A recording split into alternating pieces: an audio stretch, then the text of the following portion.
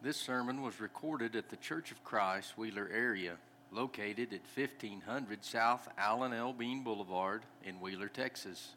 Our regular meeting times are at 10:30 a.m. and 2:30 p.m. each Sunday. Come join us as we seek to worship God in spirit and in truth. Well, here we are. We're at the close of our series. I've enjoyed it a lot. I assume and trust that you have as well. We've put a lot of work into this series.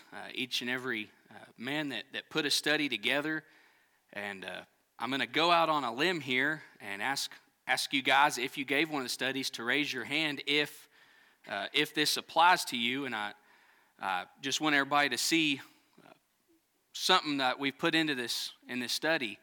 If you gave one of these sermons and you used even half of the information you came across, raise your hand. Maybe not even 10%. And so we went through a bunch of information to put these studies together. I can't imagine the amount of history some of these guys had to read. So I considered myself very lucky getting to look into the science on the creation.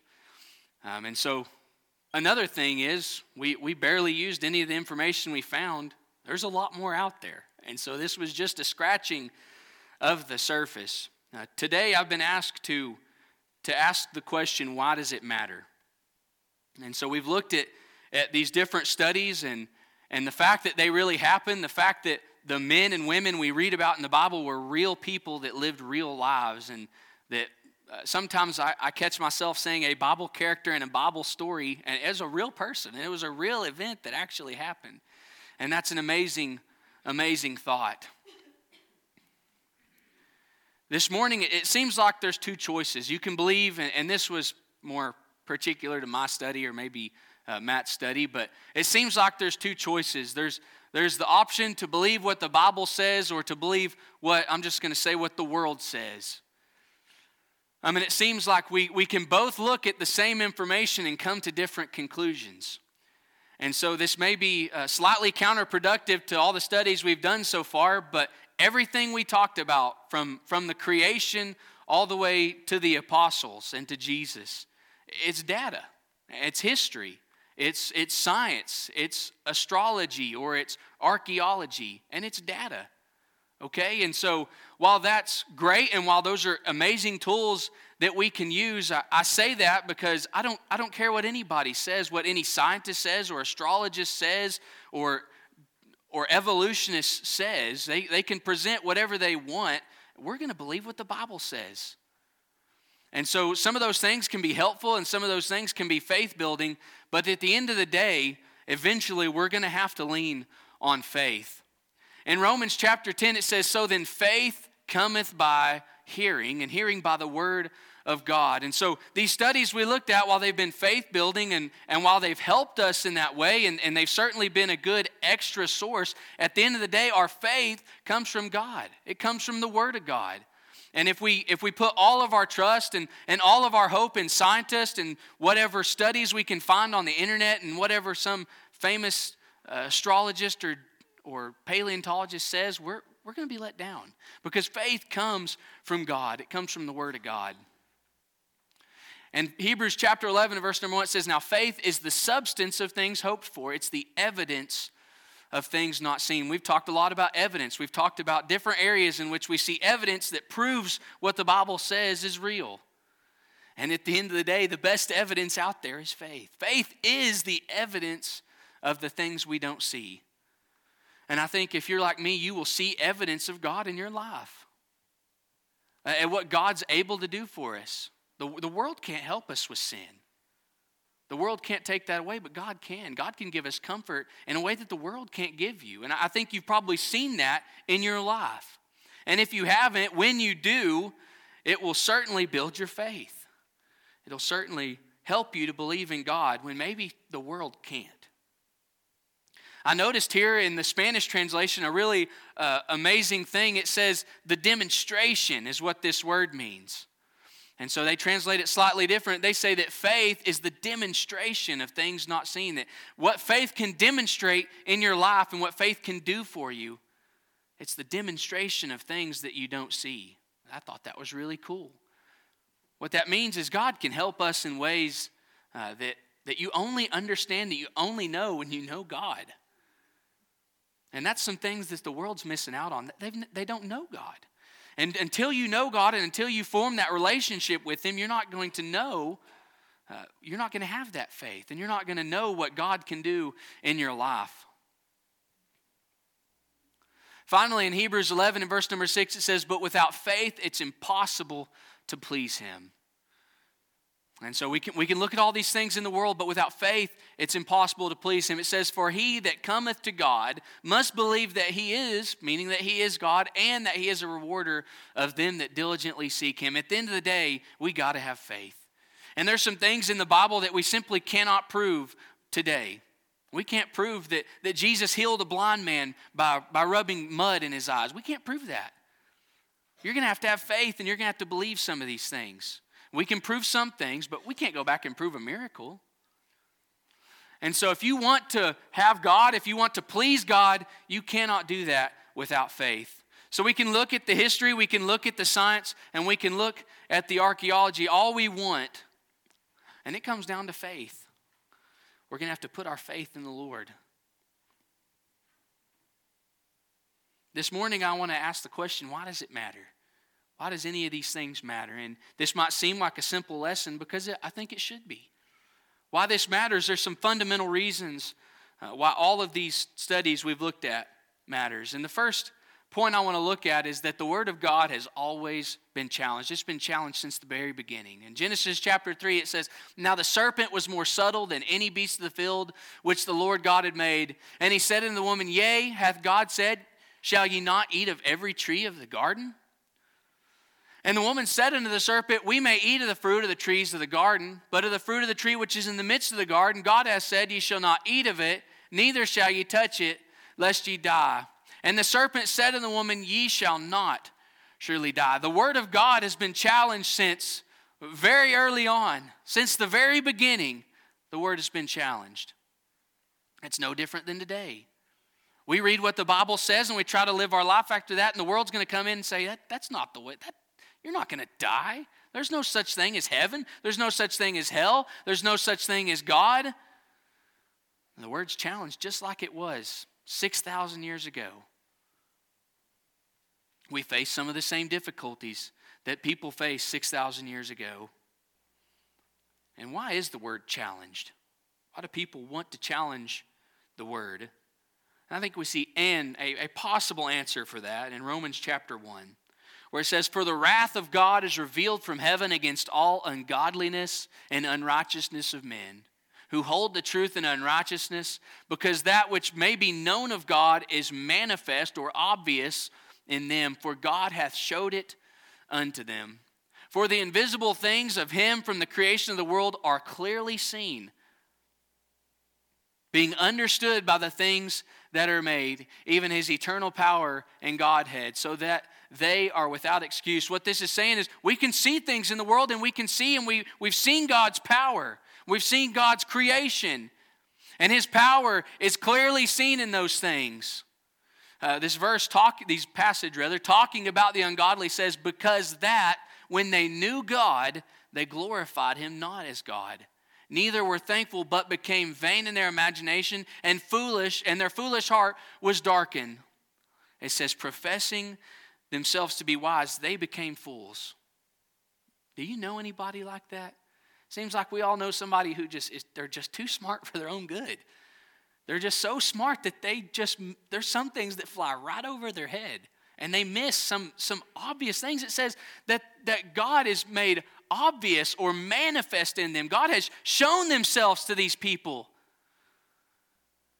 Yet they know not God, and when they knew God, they glorified Him not as God. Well, that's not God. What an amazing world we live in. No, that's God. That's God. Professing themselves to be wise, they became fools. Some people are they're too smart for their own good. And when I read this, of course, through the lens of these studies we've been doing, I cannot help but think about some of these scientists, some of these evolutionists. Some of these people, they think they're so smart, and they think they've got everything, and they think they know it all. And they profess themselves to be so wise, and yet they're missing some of the most obvious things. Back in verse number 18, it says, who hold the truth in unrighteousness. It says that when they knew God, when they saw God, and they've had this opportunity to know God, who hold the truth in unrighteousness. What that means is to actually hold back or to depress is what this word means. And what I see in my mind, and the first thing I thought of was like you're holding something underwater. And that's what they're doing with the truth. It says they hold the truth in unrighteousness. The water is unrighteousness. And they see these things like the fact that God is God and who God is. And they see the scriptures and the truth of it. And they choose to hold it in unrighteousness. And not look at those things. And not obey the Bible. And we got to be careful because we can do this too if we don't watch out. We can hold the truth in unrighteousness. We think we know too much. We think we got it all figured out. We've talked about all these topics throughout our study. We've talked about the creation, the flood, events in Exodus, the conquest of the promised land, the destruction of Jerusalem, the life, death, and resurrection of Jesus, and then many apostles. And while we're not going to break down each one of these and go into those, because I feel like we've done that pretty exhaustively, we see some things that we can learn in just the way that we presented these studies. There's things that we've been able to see. We've been able to see God's power throughout these. Can you not see God's power in creation? God's power in the flood? God's power in helping those in Exodus? And certainly in other examples as well. We've seen God's love. We've seen that in the flood. Believe it or not, that we've seen God's love. God loved Noah's family. He wanted them to be saved because of their obedience. We've seen God's love for his people in Exodus. We've seen God's love for us through the life of Jesus. We've seen God's power to save in the flood, in Exodus, in many of these different studies that we've looked at, and how God will save those who are obedient to him. We've also seen God's wrath and what God does to the unrighteous. And that when God tells us that we must obey certain things, that God means that. And if we're not obedient to God, he will show his wrath.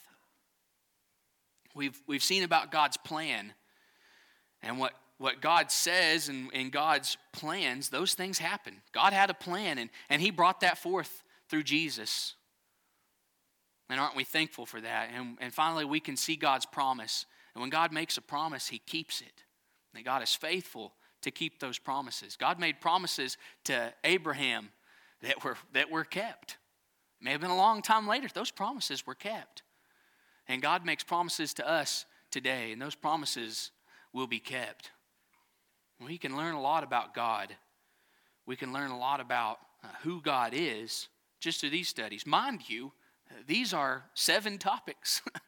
This leaves out a bunch of the scripture that we could have looked at and we could have brought evidence for.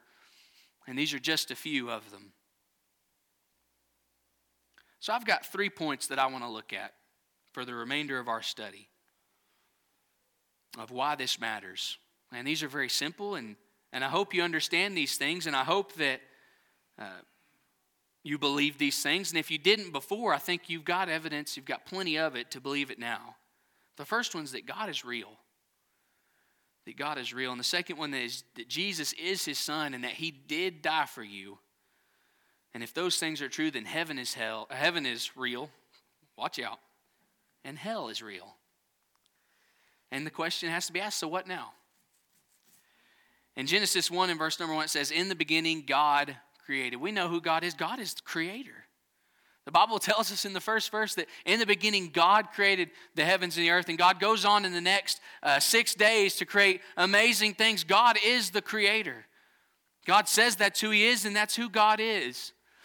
In John chapter 4, 1 John rather, chapter 4, verse number 8 says, he that loveth not knoweth not God, for God is love. And we've seen that, as I just said on one of the last couple slides, we've seen that demonstrated through all these different topics, that God is not only the creator, he is love.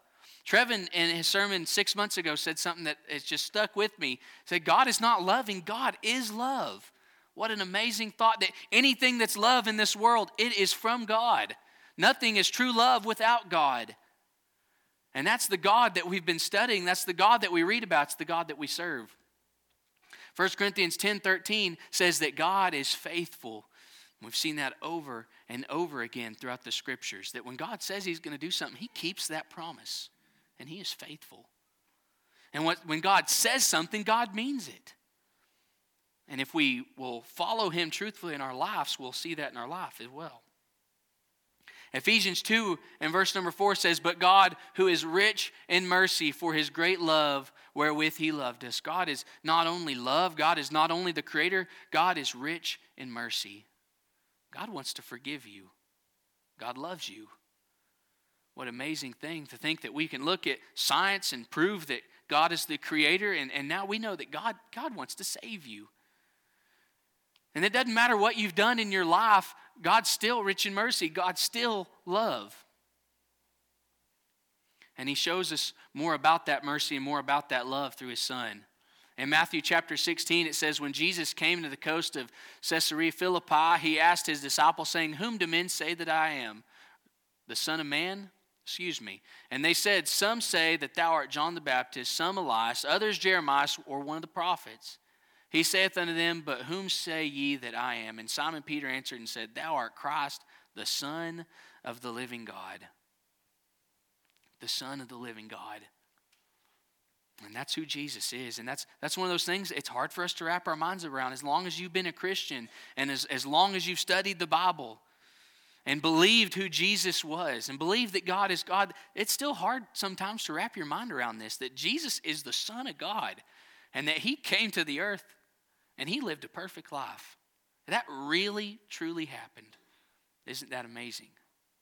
Isn't that amazing? He showed us his mercy and his love in that. And then he truly shows us the greatest love in Romans 5 and 8, but God commendeth his love toward us, in that while we were yet sinners, Christ died for us. That not only is God love, not only is he rich in mercy, but not only is his son, Jesus, came down here and lived a real physical life, but that he died for us. And not only did he die for us, he died for you while you were a sinner, knowing that you would sin. Jesus died for me knowing that I would openly sin against him, knowing that I would sin against him over and over again. Knowing the things that I would do, Christ looked at me and said, I'm going to die for him. Well, that's amazing. That really happened. And so we can't talk about this without talking about sin. A few verses later it says, wherefore as by one man sin entered into the world, and death by sin, and so death passed upon all men, for all men have sinned. And there's no escaping that. We've all sinned. And Christ chose to die for us anyways, and now we've got this sin. We've got this sin, and there's nothing that you and I can do about it. Christ just gladly takes it from us. And so not only is God real, not only is Jesus his son who really lived here and lived a real life and died for us, and not only do we certainly have sin, but that means heaven is real and hell is real. Jesus tells us that in John chapter 14. He says there, in my Father's house are many mansions. If it were not so, I would have told you. I go to prepare a place for you, and if I go and prepare a place for you, I will come again and receive you unto myself, that where I am, there ye may be also. We know that God is faithful. We know that he keeps his promises. And this is one of the greatest promises he's made us. He says, I've gone to prepare a place for you. Jesus has gone and personally prepared this place for you and I. And he says he's going to come back and take us to that place. Heaven is a real place. Our life will one day end. You and I will die, or unless Jesus comes back. And when that happens, not if and Not as if that's somewhere in a crazy amount off in the future. In the reality, it's not that far off. You will die. And I want you to know heaven's a real place. And you can go there. But on the same point, hell is real as well. Revelations, Jesus says, but the fearful and the unbelieving and the abominable and murderers and whoremongers and sorcerers and idolaters and all liars shall have their part in the lake which burneth with fire and brimstone, which is the second death. Heaven is real, and that's an amazing thing, and that's the greatest news for you and I today. But hell is real as well. Hell is real as well. And I got to imagine, and you got to place yourself in the situation. We've been lucky we've known of God our whole life, but imagine learning these things for the first time. Imagine learning that the Bible is real for the first time, and learning that sin is real for the first time, and that Jesus died for you for the first time, and learning that there is such thing as eternity, and you will either go to heaven or hell. Imagine being able to go back and relearn that as if it was you learning it for the first time. How life-changing that would be, and how that would alter the course of your life forever. And what you have to do is you have to be obedient. Heaven is real, and that's amazing. Hell is real, and that's awful. But you must be obedient to God in order to see that. Jesus says, I'm the way, the truth, and the life. No man cometh unto the Father but by me. He says, you want to go to heaven? You want to go to this place? You got to go through me. The one who just came and died for you when nobody else would, when nobody else could, and when you had all your sin. And you've got to come through me. 2 Corinthians 10 says, for though we walk in the flesh, we do not war after the flesh. For the weapons of our warfare are not carnal, but mighty through God to the pulling down of strongholds. He says, casting down imaginations and every high thing that exalteth itself against the knowledge of God, and bringing into captivity every thought to the obedience of Christ. And so the question is, have you done this in your life? Are you doing this in your life? Heaven is a real place. Hell is a real place. And you must be obedient to God. And I try to be obedient to God the best I can. I suppose you're here because you do too. But the Bible says that we need to bring into captivity every thought. That every facet of our life must be obedience to Him. I got work to do. I got work to do that. To cast down every imagination and anything in my life that will exalt itself and come up and challenge God. I must tear it down in obedience to Him.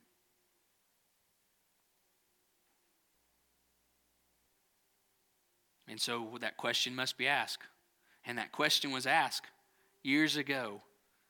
The people that put Jesus to death there, as Peter's preaching to them, they asked the most amazing question, the most fantastic question, the only question they could ask. And once Peter tells them that they've just killed Jesus and that He just died for their sins, it says, when they heard this, they were pricked in their heart and said unto Peter and the rest of the apostles, men and brethren, what shall we do? What are we going to do? We've got to do something. Something has to be done. What can we do? What can we do? And it's to be obedient to God. It's be obedient to God. I don't know what that looks like for you in your life today. I don't know if you're a Christian or not. If you are, then you know what that looks like. You know what that means. That means you got to bring every thought into captivity. Everything that exalts itself in your life, you got to tear it down and be obedient to God. If you haven't, you got to be obedient to Him in baptism. You've heard, we've talked about the scriptures, you've heard it, and you probably, and I hope at this point you believe it. You've got to be willing to be baptized and to put on Christ, as the verse says here behind me.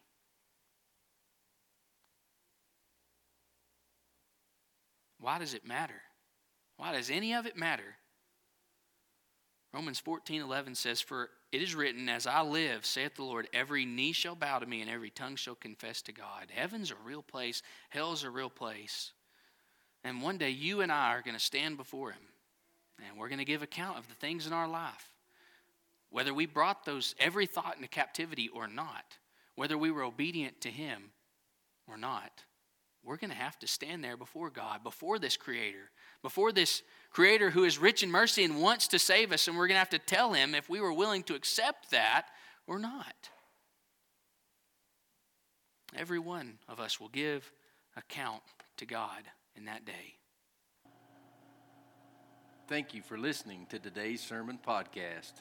If you have questions about what you have heard or would like to know more information, please contact us by emailing cfcwheelerarea@gmail.com or look us up on Facebook or Instagram and send us a message there.